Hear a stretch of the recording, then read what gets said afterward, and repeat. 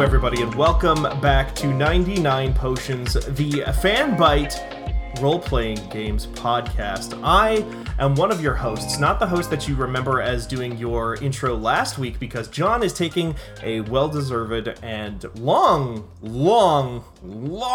overdue vacation, I would say. But that does just leave us here today on our second ever episode of this podcast, kind of flying by the seat of our pants just a little bit. So apologies for any kind of weird or awkward intros ahead of time, but it's going to be a great episode anyway. It doesn't matter. You don't have to worry about any of that stuff because I am still Steven Strum, and I am joined still by Natalie Flores. Hello, I am still Natalie and still Flores. Wow, okay. You kept them both. Yes. What is your new title? I forget. It is the featured contributor. Contributor. Hi, thank you. I memorized it because I was like, man, what a title. Look at her go. What a title. Queen. Thank you, John. We miss you, and we hope you're having a good break. Yeah, absolutely. We're yelling at him in Slack to stop sending work messages. While Please, yeah. I saw him post a picture of a big chicken at a museum, and I was like, good for him. Yeah, honestly, He loves to post. John takes some of the... Hold on. Before I go too much farther, I should say that we are welcoming back to the site, to fanbyte.com, for the first time ever on 99 Potions, but not for the first time on a Fanbyte podcast, Ty Galisro. Hello. Hi, hello. Welcome to my TED Talk. Hello. Uh-huh. Is it a TED Talk or is it TEDx? Which one did you get? Considering probably TEDx. Let's be real. Let's be. Yeah. I mean, anybody on this call is probably more of a TEDx fodder. But honestly, you know what? The TEDx's are the ones where they actually let some interesting shit in and aren't just a bunch of really boring guys. Yeah, honestly, I've seen way more TEDx talks than I have actual TED Talks. So no, that's fair. Totally fair. They on Netflix? This is nothing. This is not what this podcast is about. I'm sorry. This is a role-playing games podcast where we talk about role-playing games. Like I said, this is only episode 2, so we're still getting our feet under us a little bit with it. But the general gist of it is that each week we're going to have a basic topic about the role-playing game genre in terms of video games, and maybe other types of games, but, in the RPG milieu. And this week, we have one... that is to say, a topic that is very near and dear to Ty's heart. I know, because I edited a piece of theirs on the website not too long ago about this very thing. And Natalie, when Natalie had the idea to do this episode, the first name that she came up with to have as a guest was you, Ty. And that topic is the sexiest monsters in RPGs. And just general, hot monsters in RPGs and the concept of hot monsters. We're not just going to be sitting here ranking everybody or anything like that. We're going to be kind of going a little bit more broad, but that's kind of the general gist. Academic. Here we are equal opportunity monster fuckers. Really? We don't rank. We are equal opportunity. We appreciate all kinds of monsters here. Although I do have a monster fucking spectrum that I can send to anybody who needs it, so you can kind of place where you're at on the scale. Okay. Is that like a what is it called? Survey Monkey? No, it's an image. I made a you know those gender sliders? Yes, I do. I made one of those, but for monster fucking. Do you have that handy? Yeah, I'm gonna send it to the chat right now. Thank you very much. It's also worth noting that we specifically asked Ty on this episode because Ty has actually written one of the most fun pieces on the website, which is what the video game monster girl of your dreams says about you. So be sure to check out that article to find out what video game monster girl says about you. Oh God, I forgot about Dante's Inferno. That's oh boy, that was a game, huh? Yeah, a lot of people, when I tweeted when I was doing research for that original article, a lot of people were like, Lust from Dante's Inferno! And I was like, I did not finish that game, so I did not meet this woman, but yeah, she counts. I want to say that she shoots out evil babies from her nipples at you. I want to say that's something that happens. I never played that game, but I remember that getting talked about, because that's the kind of thing that gets talked about, I feel like.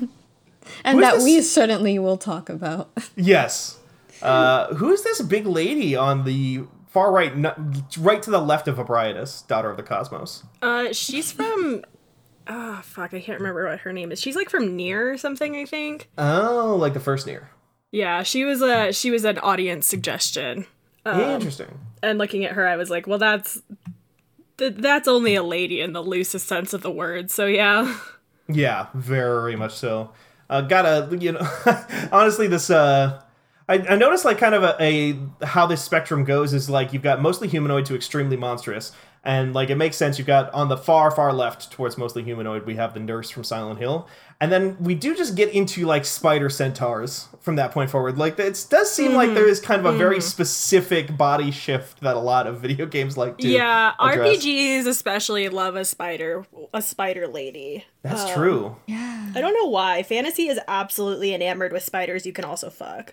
Yeah. I wonder why, mean- because they're like spiders are usually put into RPGs for no other reason just to be creepy and make you uncomfortable, but then they're also really horny if you make them a lady. Yeah. So Like, remember what was the sequel to Shadow of Mordor? Shadow of War.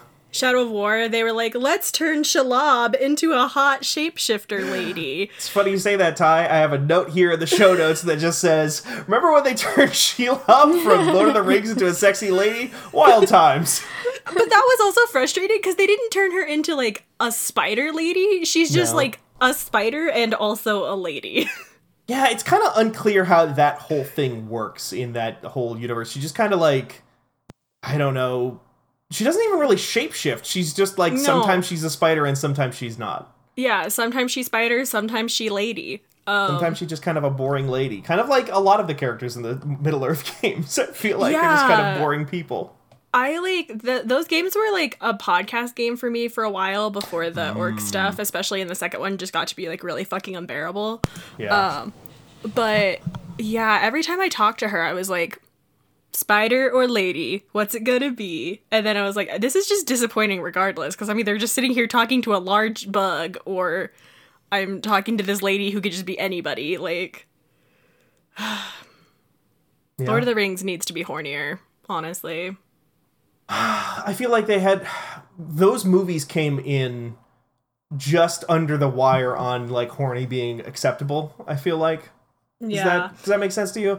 Like, the just, like, internet it's hadn't also- quite gotten there yet. Yeah, I think it's also interesting too because like I feel like a lot of like quote unquote classic fantasy is horny. Oh, yeah. But I feel like Tolkien never really quite got there. Like that man, his writing always felt like a chaste nerd to me. Yeah. And I think that shows in like he has some interesting creatures in those books, but none of them are like fuckworthy, I would say. Right. Unless maybe if you're into trees, I don't know, the Ents might do something for you. Yeah, they never really go into a lot of stuff about how ants die. This is also getting completely off topic. I'm sorry. I'm supposed to be the person who helps keep this on the straight and narrow. I mean, we're talking about fantasy. We're talking about That's true. monsters. We're talking about the basis for where a lot of this comes from, because a lot of RPGs are just basically rooted in D&D and Tolkien, right? Yeah, well, and the thing is, right, I put it in the notes down further, but, like, the thing with D&D is that aside from being inherently racist, it's also deeply inherently horny. Oh, yeah. So, you have the fucking Chad Lord of the Ring, or the Chad, D&D, and the fucking nerd virgin, Lord of the Rings. Oh, sure. That's fantasy. The In a Chad. nutshell. I was going to say, Natalie, it sounded like you maybe wanted to say something in there. I didn't mean to cut you off. Oh, no. I just thought the Chad thing was funny. Just imagining like a frat boy version of an RPG. And then I'm telling you, Wizards of the Coast is the Chad, and that's been proven recently, time and time again. Yeah. Wizards of the Coast is the frat house of the RPG world. I mean, God, I'm just thinking about, like, how... This is slightly off topic from that, but I'm just thinking about, like, Chad versus Virgin in this and the spectrum of, like, monsters and stuff like that. And I am thinking about how, like, yeah, we have seen kind of a shift from, like, The Lord of the Rings, like, you know, the orcs. They're, like, weird little goblins, but they're kind of, like, taller. Unclear exactly what's going on with them. Uruk-hai now. Okay, we're getting taller. We're getting a lot more, like, muscular, six-pack. Yeah, Uruk-hai are pretty shredded. Oh, yeah. Shredded and very wet and oily at all times. They're basically pro wrestlers. Just got the wettest hair at all Yeah. times. Looking like Roman Reigns out there. They do always look wet, don't they? They do look wet, though, don't they? That's we can add this to the agenda maybe later down, but when we're talking about what makes monsters sexy, we should talk about their like moisture versus dryness factor. Oh yeah, 100%. But yeah, I was just thinking because I was looking out here, I see somebody mentioned, I couldn't imagine who added this, but Raphael from Baldur's Gate 3, the Demon Boy. Oh my god, who did that? Wow. Whomst among us? That's whomst among us. This dock is haunted. Well, I don't know who it was, but I will speak for them when the time comes, if need be. I still don't know who it is, though.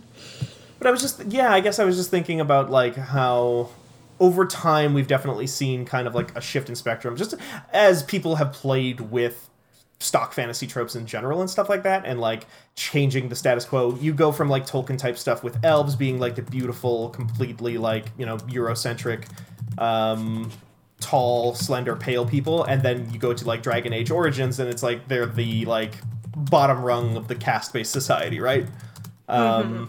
And then I'm That's thinking mood. about yeah. And then I think about like, you know, orcs, and then I think about like this has been on my mind because of Baldur's Gate 3, the Githyanki, which are like a major factor in Baldur's Gate 3 too, are just basically like what if we made orcs like, but just like had a slightly different backstory to them that allowed them to like dress up and be hot. I think personally. Orcs have feelings too, and they deserve the right to be hot. They certainly We all do. do. I feel like honestly, most games everybody don't do it. deserves the right to be hot, if they so choose. Slap on a crop top, live your best life. Yeah. But Bring back the 90s, truly. that's what I'm here for. I've come Yeah. to the realization that like I'm just like a shitty grunge skater boy from the 90s, and I just like need to have everyone pull that aesthetic back. God, yeah. I mean, I see all these Zoomers out there talking about how millennials just are obsessed with the 90s and how the 90s suck. And let me tell you, the 90s were a time where it was acceptable for all men to wear crop tops, and nobody batted an eye. And that makes kind it of the world superior we want. era. Exactly. Not that this is related to monsters, really, because Winnie the Pooh is not a monster, but talking about crop tops makes me think of Winnie the Pooh. Because when I was little, my godmother convinced me to hate Winnie the Pooh because he was gay, and like I don't know if he's gay, but she told me he's gay, so you should hate him, and I was like, oh, okay, so then the joke's on me. Because first of all, I'm queer now. Well, I was Second gonna say of all, the joke's on her. the jokes are, yeah, and then like I think about crop tops because like Winnie the Pooh really just wears a crop top. Like Really he just does. goes around wearing a crop top and no pants, and that's really bottom energy. Anyway, this has nothing to do with monsters or RPGs, but like that's just like I think of him when I think of crop tops and my internalized homophobia when I was little. Winnie the Pooh is in Kingdom Hearts, which means he's in an RPG. Now, he is Oh, that's definitely true! different from Christopher Robin. Christopher Robin is a normal human boy, right? So that Yes. means that Winnie the Pooh is othered in the society of normal Oh humans. my god, Steven, Oh my no, you cannot goodness. use my argument against me to say that Winnie the Pooh is a monster. The other Winnie the citizens Pooh. of the other citizens of the 100 Acre Woods are also stuffed animals, okay? Yeah? Then that brings us to how we Christopher define Robin is the monster. monsters. He is the outsider. Okay, that's fair. And how do we define monsters, Steven and Ty? It sounds like Ty has an argument for this. Okay, so I think so too. I have like an article sitting in my drafts for Uppercut because Monty drives me nuts with her wanting to fuck Lucario shit. And if you don't know what that is, just go at Fried Monty on Twitter and you'll see soon enough, I'm sure. I'm aware that people in general want to fuck Lucario. Don't worry. Oh yeah, Yeah, no, he's I just like mean one of like the for the horniest audience, like if they're like, who's Monty and why does she care about Lucario? Monty is the editor at large at Uppercut, one of my dear, dear best friends, and she is really horny for Lucario, which is fine, but we fight because she's like, that's monster fucking, because Pokemon are monsters, and they're not. Pokemon, despite being pocket monsters, as people like to gotcha with me all the time, are not monsters, because monsters are things that do not occur naturally in whatever setting they're in, and who, like, do not have their own societies and shit. Like, if you have a culture and a civilization, like, you're not monsters unless, like, you know, there could be other cultures who maybe say you are, but that's just, like, racist. But, like, the main thing I always think of is, like, so the mother from Dragon Age Origins Awakening, right? She is a monster because Darkspawn are not naturally occurring, or they're not supposed to be, according to the lore. Like, they poison the world, they're, you know, they're not supposed to be there, and they weren't always there. And the mother is especially monstrous because she was awoken, which is also not supposed to happen. So she's got double whammy of, like, shit that should not be going on.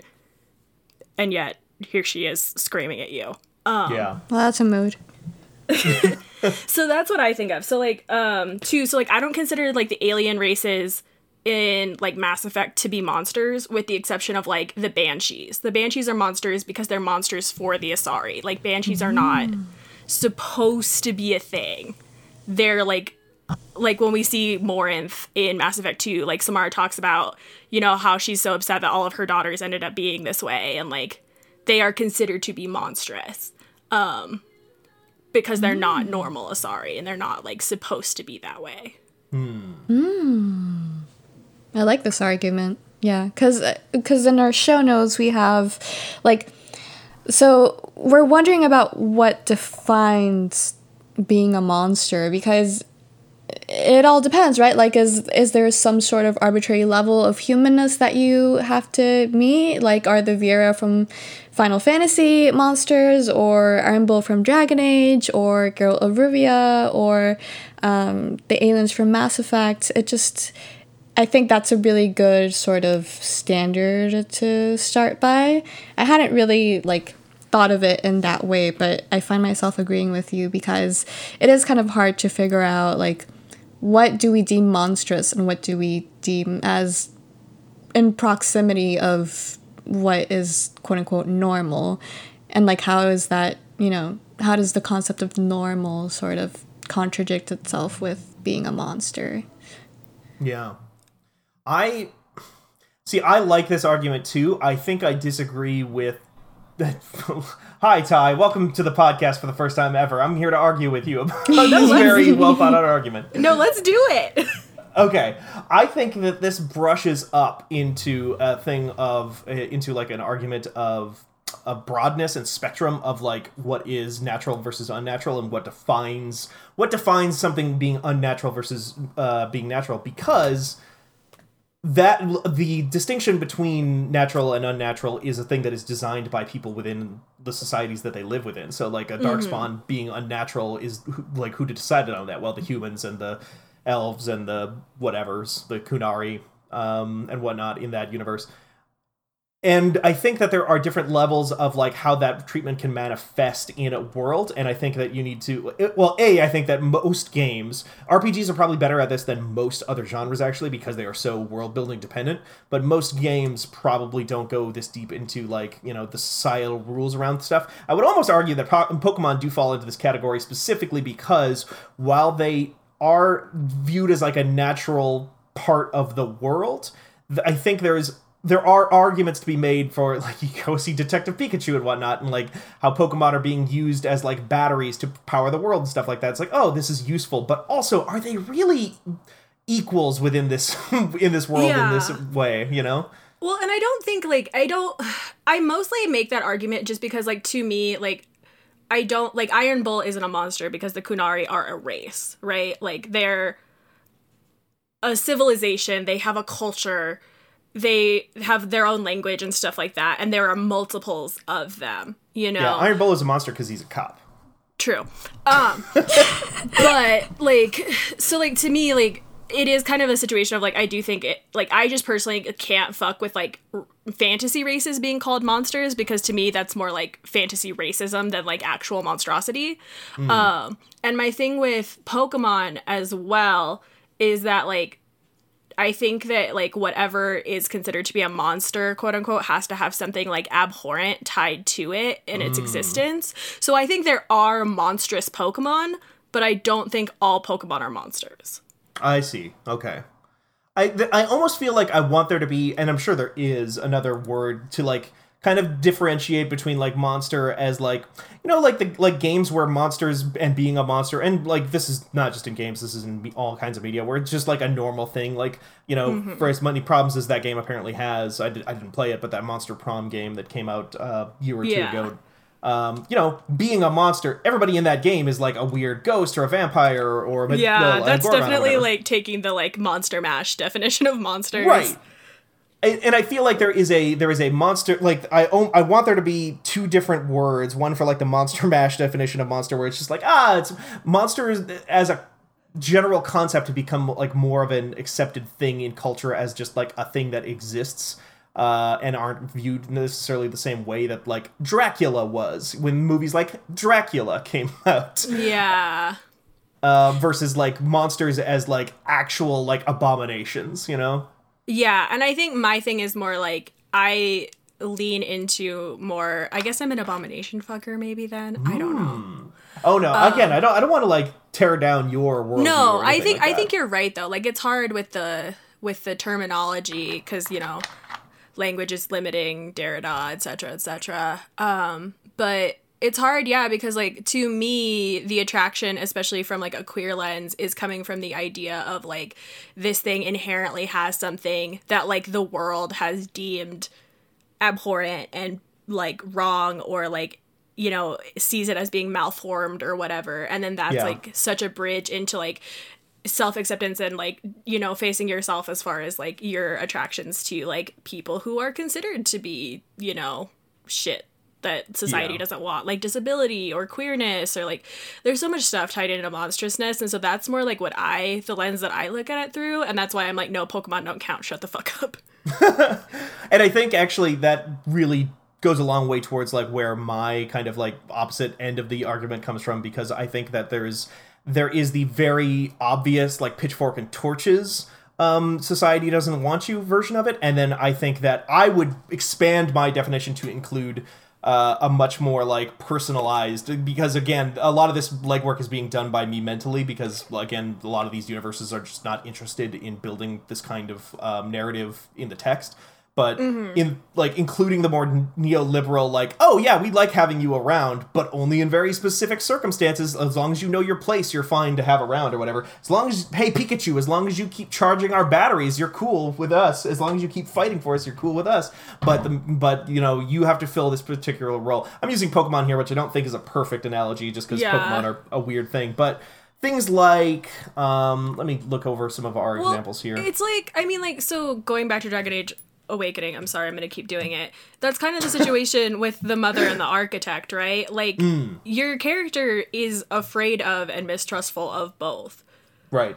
But the mother, because she has been through so much trauma, because, like, becoming a brood mother in the first place is a horrifying, traumatic event. And then, like, being awakened, she now remembers that and, like, remembers her human life and stuff. So she's just, like, fucked. Whereas the architect, you know, is quote unquote useful to some degree. Like, he's not just trying to like, you know, he's not just pissed off because he exists and has to live with the ordeal of existing like the mother is. Like, he is actively doing stuff that could benefit the player. So the architect is like, I mean, one, he's visually less monstrous because he's not like a giant titty monster with tentacles. Right. But two, open face. Yeah. But two, he's like, you know, actively potentially useful to the player, and so that creates like more of a, because like right in that DLC you have to kill the mother, you don't get a choice to side with her, but like the architect is given some agency because of his potential for use. I love this. This is a good back and forth on this thing. I do want to rope in Natalie real quick just to see if you like had anything you wanted to weigh in with on here, and then I was gonna say right after that, using both definitions, if that's okay with everybody here, if we could just go over some of our favorite monsters and under whatever we choose to decide, you know, just so we can kind of like do a general appreciation. Yeah. So I love both of your arguments, and I don't know exactly. I think I maybe fall in the middle, and I'm not trying to like, you know, like Natalie's a centrist. Pick which divorced parent she's going to go live with. I'm I'm not trying to sort of play the center, but it's just so interesting to think about because you bring up the point of what the people in these worlds consider to be normal and how that, separates what is monstrous and what is not. But there's another level on top of that, which is that all these worlds are created by human beings and created by us. And so, like, what is it that we consider to be normal and what do we consider to be monstrous, and how does that reflect in the people that we exclude in narratives, even if they're fantasy and otherworldly narratives, and which ones we deem as acceptable. Like, I think Geralt is from The Witcher 3 and the Witcher series as a whole, obviously, is a really interesting, he's not just in The Witcher 3, he's also in 1 and 2 and in the 7 books. He's really interesting because he is so close to what we in the real world consider to be not monstrous, right? He looks like a human being, and he is a human being, and he looks like a regular man sort of on the outside. But in the narrative of The Witcher, especially in the books, it's really explored that he deals with a lot of insecurities because of the way that society perceives him. Like, right. In the world of The Witcher, witchers are monsters that are modified through what is known as the trial of grasses, and they are sort of essentially like medieval lab experiments where if they survive the experiment, they are gifted with the ability to, pick up sense, to have their witcher senses, their eyesight is enhanced, etc. They can drink like poisons, and instead of killing them, the poisons give them weird abilities. Yeah, exactly. And their eyes turn very like they the got white cat parts. eyes. Yeah, they got cat eyes. And sometimes if Geralt drinks enough potions, like his skin will turn very veiny and blue, and it's unsettling to see, but it's like, do we typically define Geralt as a monster? Because we tend to talk about him as a person, but in the world of The Witcher, he is explicitly ostracized and actually wrestles in the narrative of the books with the fact that he sees himself as a monster. He sees himself as someone who is marginalized and who is always going to be on the outskirts of society, and that is what leads to a lot of conflict between him and Yennefer, because he's not able to love himself, and thus he doesn't think that he's worthy of sort of receiving her love in return. Right. And that deals, and it's really interesting. The games don't really show it, but in the books he really deals with a lot of internal struggles with his feelings of being accepted by society at large. So then it brings to question whether we see him as a monster and to which degrees, because it's interesting, right? Like, usually we sort of agree that in a fantasy world, say the Broodmother in the narrative is seen as a monster, and we see the Broodmother as a monster too. But with The Witcher and Geralt in the narrative, the world of The Witcher sees him as a monster, but we on the outside, the ones who created The Witcher, or like the people who created The Witcher in the first place, like, we are more inclined to see him as a human being than the people in the world of The Witcher. So am I making sense? Like, you are. The other thing that I think is interesting to bring up with Geralt specifically, though, that I'm sorry, I'm going to do it again. You can also tie it to Dragon Age and the Grey Wardens. So the idea, and it's something that like I do think is an interesting trope in media, of the idea of consuming the monster and becoming part of them to defeat them. And like that's what Geralt and Grey Wardens both do, right? Because the Trial of Grasses and like all of the mutagens that you use are from monsters. And the same thing goes with the Grey Wardens. Like, they have to drink Darkspawn blood and shit to be able to gain the sensory powers. Also has a very low survival rate. Yes, also has a very low survival rate. Same for the and Witchers. If you don't do it, a man will stab you. But like, I think I would argue that Geralt is a monster because he has been made one, right? Like, he's not, like, he is truly, literally, like, in the world, the things that are considered to be monsters are part of him physically. So I think that would count. And also, like, yeah, I don't know, it brings out the kind of shittiest, worst part. Like, we could go into a whole talk about how Geralt, like, is a weird representation of, like, monstrousness and masculinity because of, like, the whole they can't feel, except JK, Geralt clearly feels, and like it's a whole thing. The world believes that he can't feel, like, or they treat him that way and stuff like that. Like, it's very clearly, because we get a lot of interiority through Geralt, just in the books, yeah, but also just in the games too, because he, like, is his own boss a lot of times. This is a kind of a thing I have really liked to see become more. This is almost its own podcast topic, but it's a thing I've liked to see a lot more of in games, where, like, the agency is determined by the character, because people realized that they didn't need to necessarily have a, like, what's his name, Atlas from BioShock. Like, they didn't need to have a voice in your ear constantly telling you what you're supposed to be doing at all times, so that your character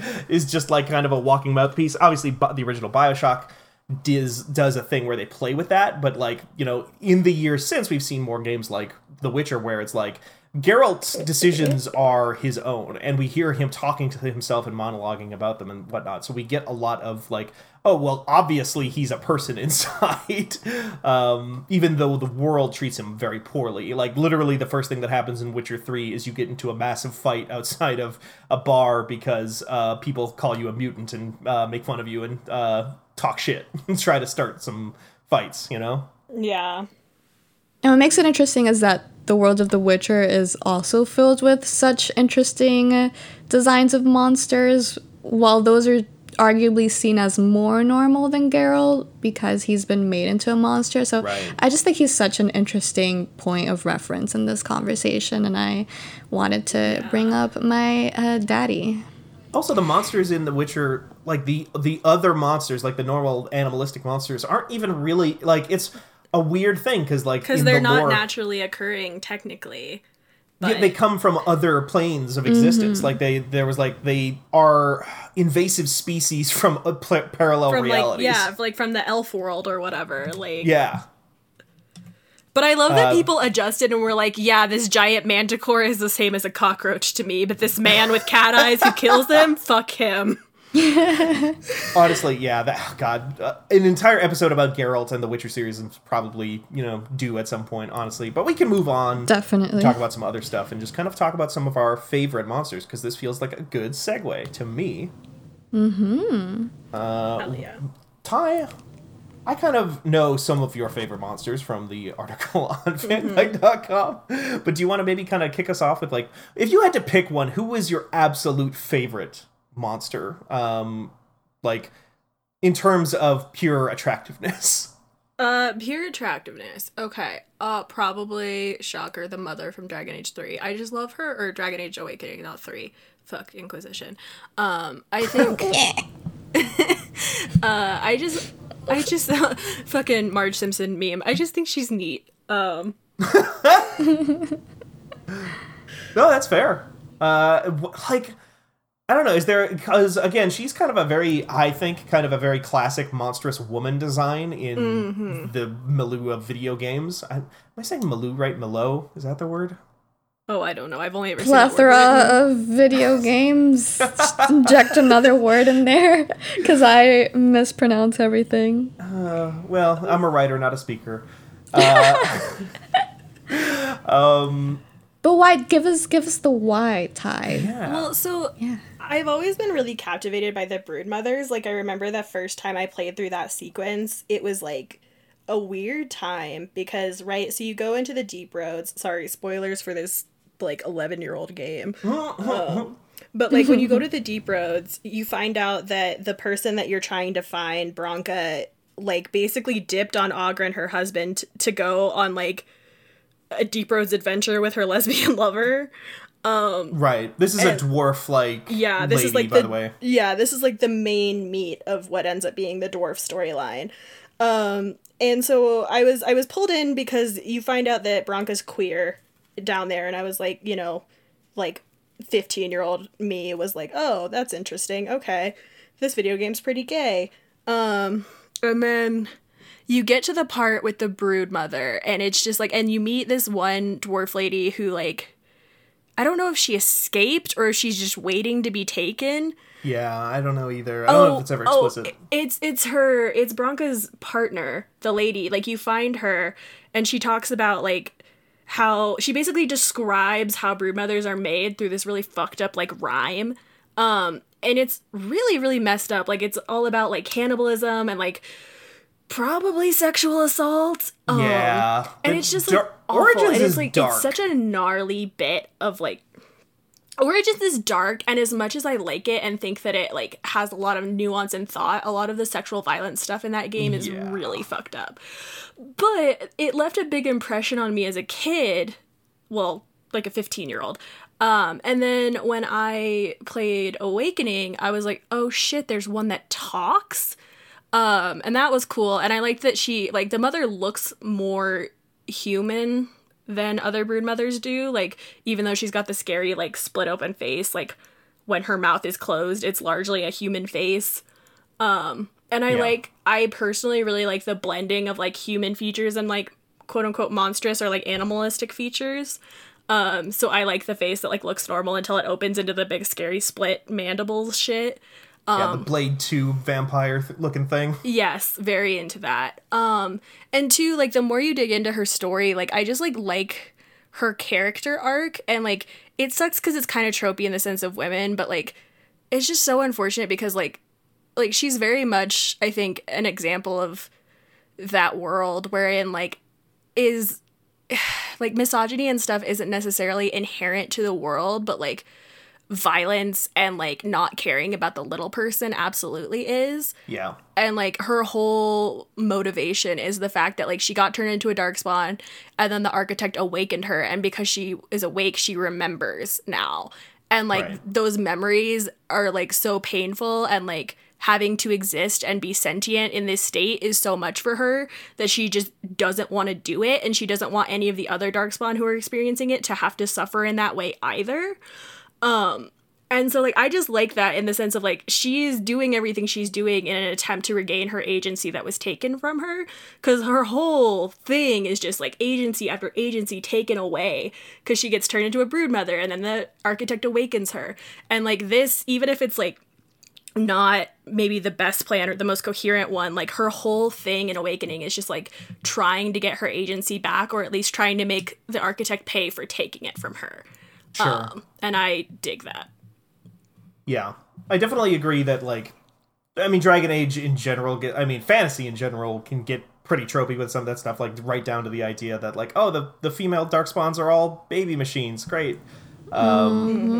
Is kind of the whole thing by itself. But at the same time, yeah, like, for me, Dragon Age Origins and Awakening, like, that whole kind of thing, like, is still pretty much the high point of that series to me. I know that's not the most popular opinion, even today, but... You're right, and you should say it. Thank God. Thank you for letting me know that I'm in a safe space here. That's all I needed. Finally. Yeah, but... like, that was the time that they are, because they do fumble a lot with it. BioWare fumbled a lot with it in terms of, like, tropiness and stuff. But at the same time, they were, like, way more interested in trying to explore that stuff. Like, the whole dwarf society in that first game, and when they set that stuff out with the casts and the deep roads and all that stuff, like, it's so fucking fascinating. I just absolutely loved it. That's my thing with Dragon Age Origins specifically, is, like, it has so many really fucked up, like, problematic parts of its storytelling, but you can tell, like, they were trying to, like, do it in a way that was, like, at least having a conversation within the text, as opposed to just being like, isn't slavery fun flavor text? Yeah, right, exactly.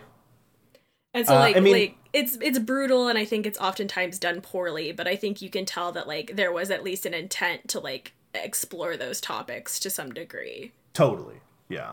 I mean, when the game came out, or was coming out, I remember that was the first time I ever heard the phrase Game of Thrones, because Game of Thrones was not a TV series yet, and they were specifically citing Game of Thrones as an influence for, like, the kind of fantasy that they were going towards when they were in development. And I think that, like, a lot of things, like Game of Thrones, the TV series, I think they kind of, like, take the wrong lessons from, like, what dark looks like, and which is just to say, like, what if it's just fucked up, you know? But also, like, yeah, they were trying for something. Anyway, sorry, I'm getting off topic again. Can't believe they never, went back and did the last season. Like, they just kind of stopped. Yeah. And they never finished it. It's kind of weird. Much like Dragon Age, it will never be finished. No. Oh, that one hurts. Oh god. So I guess it's my turn. Yeah. Unlike Ty, I have the list. Even though Ty is like prime monster fucker, I have quite the list. Okay, so Yeah, I was gonna say Natalie dabbles in the art. I dabble, but it wasn't until you came along that I was like, maybe I am a monster fucker. I feel like my sole purpose in life is just to like awaken the worst parts of people. Yeah, that sounds like a good plan. And you know what? We're thankful for it. Okay, so You're the architect to us, Ty. I am the architect of monster fucking. It's me. I'm awakening all of you. the harbinger of monster fuck. Okay, so this is weird because I put Garrus on here, but I do agree with Ty's definition of, like, I really agree with the whole, what is not naturally occurring, and in Mass Effect, if there's any race that might be a monster in terms of the lore, it might just be the humans, actually, just because like they are not used to seeing humans, and they're like, oh, these like flimsy little people who like live only for like 100 years or less. And so if anything, Turians are probably the most normalized race in Mass Effect, along with the Asari. Yeah. But I do want to shout out Garrus, because he is my ultimate husband, along with Solus in Dragon Age Inquisition. I'm sorry, the taste of Spurdy is quite big there. He's also got one of them scary mouths, so I get it. Yeah, he does have scary mouth. Yeah, and so he is normalized in the world of Mass Effect, but in terms of me, my experiences, and the worlds in which we as a society inhabit, I do very starkly remember telling my mom, look at him, I'm so in love with him, and her legitimately screaming when she saw him. Because she was like, what is that like cockroach, bird, cat thing? And what's going on with his teeth? And I was just like, mother, like, listen, like, I thought he was ugly too, and I still think he's ugly, but he's like so good and like so wonderful. But yeah, I remember, I think Mass Effect was the start of at least dabbling into the whole the territory of finding attraction in things that are not quote unquote normal, just because I very much remember before I got into Mass Effect looking at people fawn over Garrus and being like, what the fuck are you guys doing? Like, that's like a fucking like T-Rex like cat shit. That's like so ugly. He is so ugly. Why do people love this man so much? And then me getting to Mass Effect 1 and being like, oh my god, he's so ugly, but I love him so much. So I need to shout out Garrus, even though he is normalized in the world of Mass Effect. Geralt of Rivia is also one of my favorite monsters, obviously. He is daddy. He is my king. I would die for him. Yeah. We love him. We stan Geralt of Rivia in this household. You just love a man who loves his wife. Yeah. Natalie stands a wife guy, which is why she likes me. Yeah. And so throwback to earlier in the podcast when Steven mentioned Raphael from Baldur's Gate 3. For reference, that is the demon boy that has shown up in the latest trailer and that has like a fairly lengthy conversation with the protagonist, and that we saw a screen of back when the first sort of pieces of coverage of the game came out, which we also had a podcast on at the time. But yeah, he's like so hot. Oh my god, y'all. Like, yeah. Oh my god, like his shirt looks like it's about to come off. Like just his muscles. It's so nice. Like I'm looking at him and I'm like, I don't know you, but I trust you. And like you say directly into his pecs. Yeah, like oh my god, the broad shoulders, the large horns, the devil look, the voice, the way that he is dressed so proper, but it looks like it's about to break out of his like form. He's so, I don't know him, and he could be the worst person ever, but I mean, he's just so hot. Like, I already fell for the worst person ever who is not hot, aka Solus in Dragon Age Inquisition, yes. So, I've already gone there. I've been there. I've done that. Loved it. would do it again. Did it already 5 times in total because I can't I can't play Dragon Age Inquisition and romance anyone else, or Bioware games for that matter. I just romance the same person. I'm a loyal bis. And so it might be a monster fucking hoe, but I'm a loyal monster fucking hoe. So I think my eyes are set on Raphael, but there are so many, compelling monsters in Baldur's Gate 3 that it just feels like a monster fucker's dream come true. And it really does. I can't wait. I'm so excited for all the plot and the story and all the mystical wonders of Baldur's Gate 3. No, I'm ready for 400 huge women to just destroy my character. Same. Oh my god. My bitch is gonna have such a time in that game. Not gaming, I have to shout out The Shape of Water's Fishman. He, is one of my loves. Also, shout out to that actor because he made a whole career just playing Fishman. Oh, is that Doug Jones in that one too? Yeah. Whoa. But yeah, he's super hot, and I adore him. And I think now that I look back, I'm maybe I was a monster fucker all along. Because I remember when I was little, my mom's favorite Disney princess movie is Beauty and the Beast. And so we would always watch all Disney movies together, and we would basically do everything together. And so I remember being really disappointed when he turned into a human. I felt so betrayed. Else who saw that movie? Yeah. No, but she was oh my gosh, because she's a normie straight woman, and she's oh my god, he's so pretty now. And I was are you kidding me? He was so much better looking as a beast. And she was what are you talking about? He was literally a beast. And I'm I don't know. I can't communicate it as a 10-year-old, but he is much more attractive as a beast. And now I'm maybe there was something there. Oh, yeah. So, yeah, gotta shout out Beast, gotta shout out Thane in Mass Effect, but also going back to Ty's argument, Thane in Divinity Original Sin 2, which Steven and I very much love. In that last episode, I confirmed that I boned before letting him die. Oh, God. Good. Steven loves the Red Prince, who is literally a lizard. How's that going, Steven? Did you get to finish Divinity already, or are you in the process? So I haven't told anyone this yet today, so you're both the first 2 people in the world hearing this, but I did not sleep last night at all. I never went to bed. No. I have not slept since Sunday night. I thought you just left the game on because I can see your status message. No. And then you're always on, and it's playing Divinity Original Sin 2. Nope. I played from 12, when I woke up yesterday, I played Divinity Original Sin 2 until about lunchtime, and then I ate lunch, took a break for a little bit, and then from that point forward till 7 o'clock this morning, my time, I played Divinity Original Sin 2 and rolled credits on it at 7 a.m. on the dot. Oh my god. Holy shit, Steven. We need to talk about that after the podcast. If you can form a coherent thought after the podcast.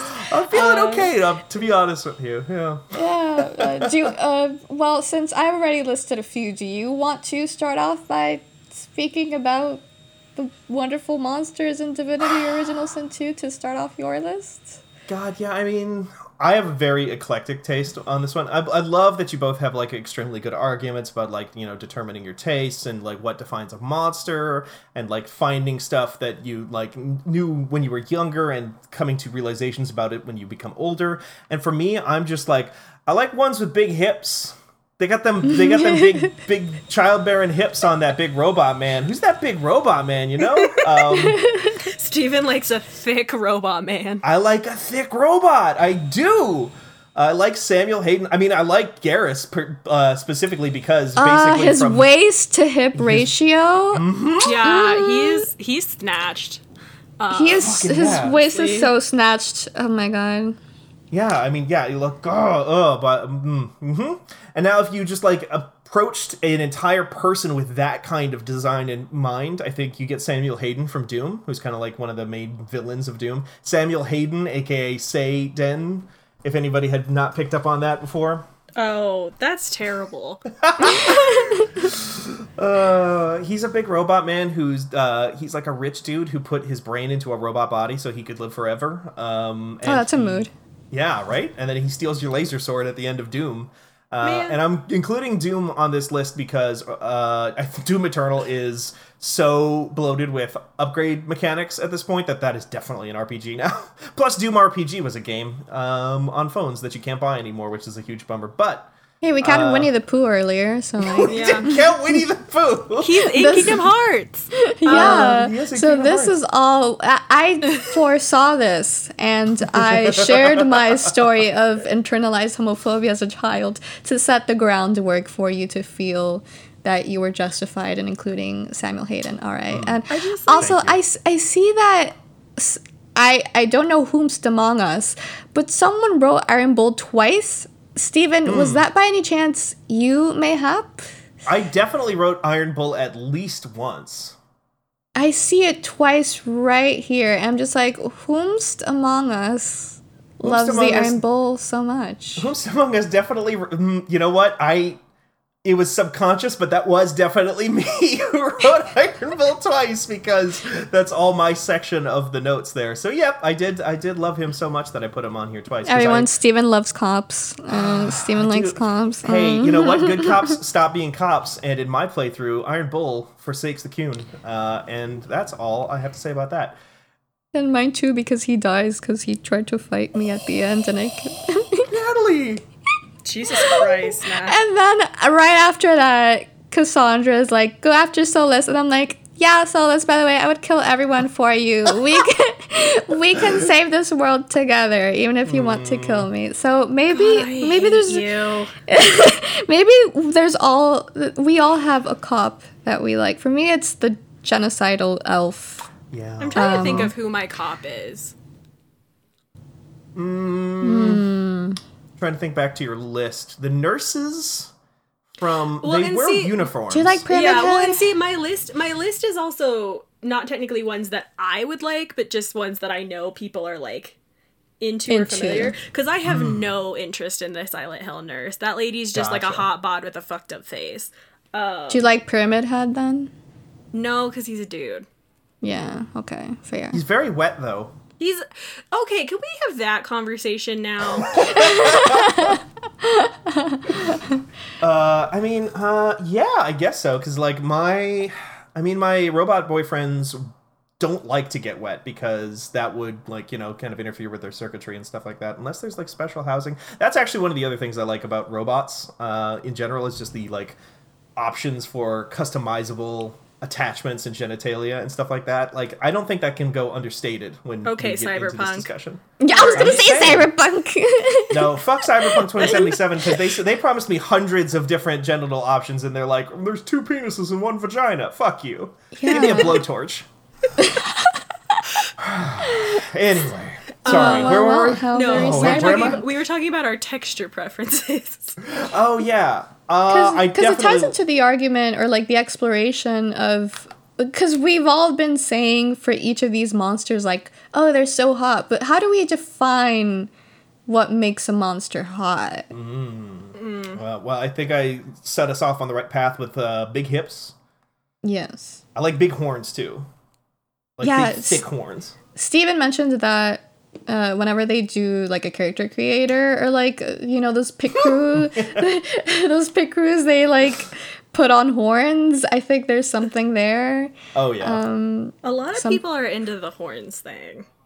I look at Raphael from handholds. Baldur's Gate 3 and I'm just like, yeah, love that. You're right. It is a Love that grip. for It is me. like a good grip that's also like a utility. Like you could like open a can with those or like kill someone. And it's Right, also, yeah. it's threatening. And I think we are, as human beings, often attracted to what we're most scared of. Like, I just spent Right. the whole weekend in between my moves as someone who is very depressed, very anxious, very paranoid at all times, just watching Unsolved Mysteries on Netflix. Yeah. Natalie's been watching a lot of Unsolved Mysteries lately. Yeah, and I recommended to Ty Red Handed. That's like my favorite Yes, podcast besides it's all the so podcasts that we have on good. Fanbyte. And it's just a true crime podcast, just like 2 ladies talking every week about some gruesome murder or something. And I have always adored just true crime and unsolved mysteries and all those things. So That I was think like one of the first things yeah. I almost called you Monty, that Nat and I bonded over. Yes. Yes, I'm so happy that you are listening to Red Handed. But yeah, I think there's something to be said for being attracted to what should be scary. I'm Oh not yeah, sure. if it's not scary, I don't want it. Yeah. I That's mean, the scaring thing. it, like fear and attraction and violence, in particular, in a lot of like queer spaces, are like inextricably connected. Like, you know, you look Yeah. at something like it. This is even crossed over into mainstream stuff at this point. Like Hannibal is such a fucking yeah. good example of that. Like, Killing Eve is now the lady version of that. Oh of my Hannibal. god, yes. Oh. I wish that Killing Eve was as silly as Hannibal is. Yeah. I've not I wish it seen took itself Killing more Eve. seriously, on the other hand. I feel like the last season sucked. But that's I another haven't seen the conversation. newest season. I've only seen, I think, like up to half of season 2. But I like that. I like in the vein, right, like of this conversation, to kind of tie it back. I think that like Hannibal is such a fun show because they were really able to just go all out with the magical realism. Like, Yeah. is Hannibal actually some kind of supernatural being, monster? Right. Whereas like Villanelle is like very much mundane to a degree because she's just like a hit woman. You know what I Yeah. mean? Like Yeah. she's scary in the sense that she could kill you, but like she's scary in the sense that like every person is scary. Like she's scary in the sense that like that's why I have anxiety, you know? Like she's Right. not scary in the like, oh, this might be something that is like not human or not of this world. Everybody should watch Hannibal. And that ties show's into so what it's so good. Ugh, impeccable. And this all ties into what I feel is the most like succinct. Is that how you say Yeah. it? Cool. Awesome. Sort of summary of this entire concept of being attracted to monsters for me, which is from Lindsay Ellis's video My Monster Boyfriend, where she says in the opening minutes, maybe the maiden isn't terrified of being carried off by the fisherman, when talking about how women have been attracted to quote-unquote monsters in film, and now moving on to like more mainstream stories like The Shape of Water. Maybe she relates to the fishman. Maybe the fishman is lonely like she is. Maybe the fishman is treated the same way that you, a woman or disabled person or a gay man or person of color in your unfair era, feel treated by society. Maybe that fishman just wants what most of us want, which is to feel loved and safe. And I think that it ties into so much of the attraction that a lot of especially queer people feel towards monsters, which is just that feeling of connecting through the shared experience of being marginalized and being treated as other and being on the outside fringes of society, and just seeing the humanity in monsters and also the hotness in monsters. So I think that's like a really good sort of summary of what makes monsters quote unquote hot for me and what makes them interesting. Whereas before I realized I was like queer, and before I delved into all these like different things, like I definitely, like, I was like, my mom was like, well, I would just, see the beast as like, more attractive as the beast than the, human version of him. But now that I think about it, like, I'm finding myself a lot more attracted to these quote unquote monster characters and stories because of how they explore those power dynamics. Yeah. And I think there's a spectrum to that too, of just like, the Fishman is like definitely on the one end of just like being afraid and wanting to be loved and being relatable in that way. And I think, people like Hannibal or creatures like Raphael from Baldur's Gate 3 are kind of on the opposite end, where it's just like, here's a thing that is the way that I am, but is supremely confident and powerful enough, and it expresses that power and just, inherently power is just kind of sexy, and like giving yourself over to power is a sexy concept a lot of the time. And here's this like creature that can like, command the stars and, give life its fullest brilliance or whatever. Or at least like eat you, right? Like, or eat you, right? Yeah, totally, yeah. And then that like, that's why I think you see things like getting outside of games again. Maybe not entirely outside of games, but things like corruption fantasies and stuff like that become kind of appealing too, because you can like give yourself over to that monstrousness and become a part of that confidence and like part of that like collective being and stuff like that, and get a little piece of that for yourself. It's fun. It's kind of at the end of the day, it's fun, and there's a level of security in knowing that this thing that you can relate to is also like able to murder you at any moment. Actually, it's like, sounds like a weird like contradiction, but it kind of is. The other thing I like too, and that I think is like tied into my like weird fucked up like sexuality with regards to media, is like I am very attracted to the idea of like someone, especially like femmes and like women, who either are like monsters, like metaphorically or actually, like then taking that monstrousness that's been pushed onto them by other people, and using that to strike back at those systems. So again, like the mother, I like any kind of like, I can't remember the name of the short story right now, but there's a short story I read in my horror class in college that I was like really, really taken by, where it's basically like these rich dudes in England keep hanging themselves, and it's always the same woman who's there with them. And so they're like, oh, it's her. She's like this supernatural monster that's like killing these dudes. And it's like, well, is she the supernatural monster who's forcing these dudes to kill themselves, or is she being victimized by these men and using like a self-defense mechanism to get away from them? And it's just like this repetitive cycle.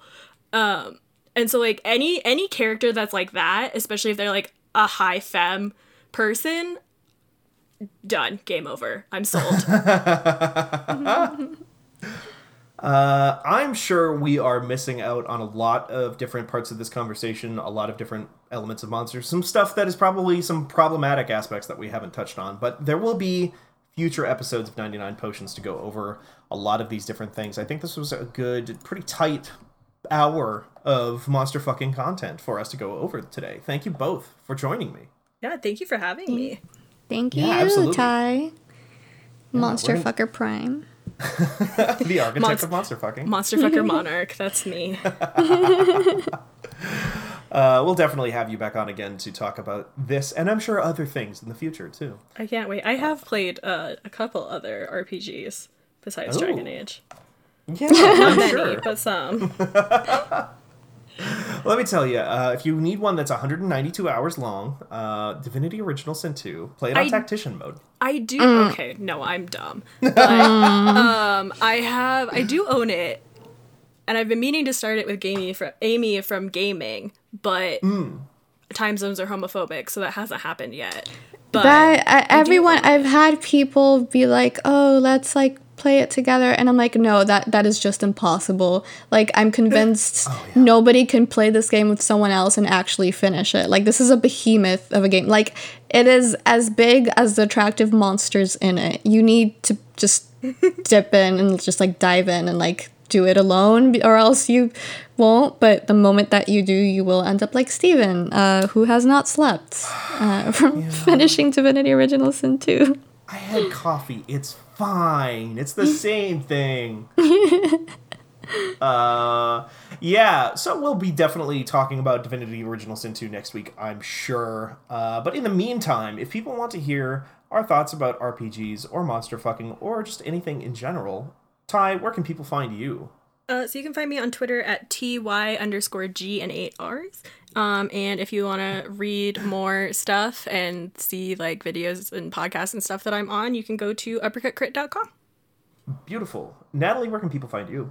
People can find me at Twitter at Heartymecia. That's Heart, IMECIA. And on fanbyte.com. Yeah. More and more now, actually, as it turns out. Yes. Now that you've been promoted. Yes. Hoo-hoo. You can find me on Twitter at Stevenstrom, STEVENSTROM. I always spell it out because a lot of people think that my last name is Storm. I get that a lot. Like your 14 character. Yeah, my Final Fantasy. Like, I literally my that Final one Fantasy NPC, Steven Storm. And a lot of people, to this day, from people who I have like known for years and interacted with on Twitter, have worked with and whatnot, still spell my name with a PH, like Stephen King. That's rough, buddy. Yeah, my first girlfriend did turn into the moon. Yes. Does that make her a monster? Ooh. Okay. All right, now. The moon. Hang on, we've got another hour in us. Don't worry. No, we don't have another hour because I'm sure our wonderful, in fact, podcast producer Jordan Mallory, who I'm going to give a quick shout out to this week, doesn't have time for that. Needs to get this stuff done. Hey, also shouting us out in the chat there. Yeah. So thank you again to Jordan. Last time we shouted out Jordan, we fucked up the audio recording, so I'm not gonna force him to jump into the call or anything like that. But just wanted to know that, and everybody to know that Jordan is producing all of our podcasts from now on. So he's taking a huge weight off of a bunch of our shoulders and making a much better production as a result. So if you've noticed a rise in quality recently, that's why. And I just wanted to make sure he got credit for it. Yeah. Yay! Woo, Jordo! And if you want to show your appreciation for Jordan's hard work or any of our hard work, you can go to your podcast player of choice and give us a rating and a review on, 99 Potions, on You Love to See It, on Fanwidth, on West Coast Office Hours, East Coast Office Hours, all that good stuff. That's the best way to show your support right now because it puts our shows in front of more eyeballs, and we have a little bit of a podcast network that we've been building out over the last year and a half, and it's been going really great, and we want to show it to more people. And I think that's going to be it for this week on 99 Potions. We'll be back again next week with John, I think, to talk about something. We'll figure it out. But in the meantime, Natalie, you had a sign-off that you wanted to deploy this week, it sounded like. I did? Oh, yeah. Oh, okay. So... Oh, wait, no, I fucked it up. Fuck. So we want to create our own sign-off specifically for 99 Potions. So I brought up the classic, fuck the church, but also you can fuck the dragons in every RPG. But I think we might still be working on finding our sign-off. We're still trying to find our footing on here. But for now, fuck the church. And also fuck the dragons and other monsters that you find yourself attracted to. And keep tuned to fanbyte.com for monster fucking, RPGs, and many other things. Awesome. Well, bye, everybody. Bye. Bye.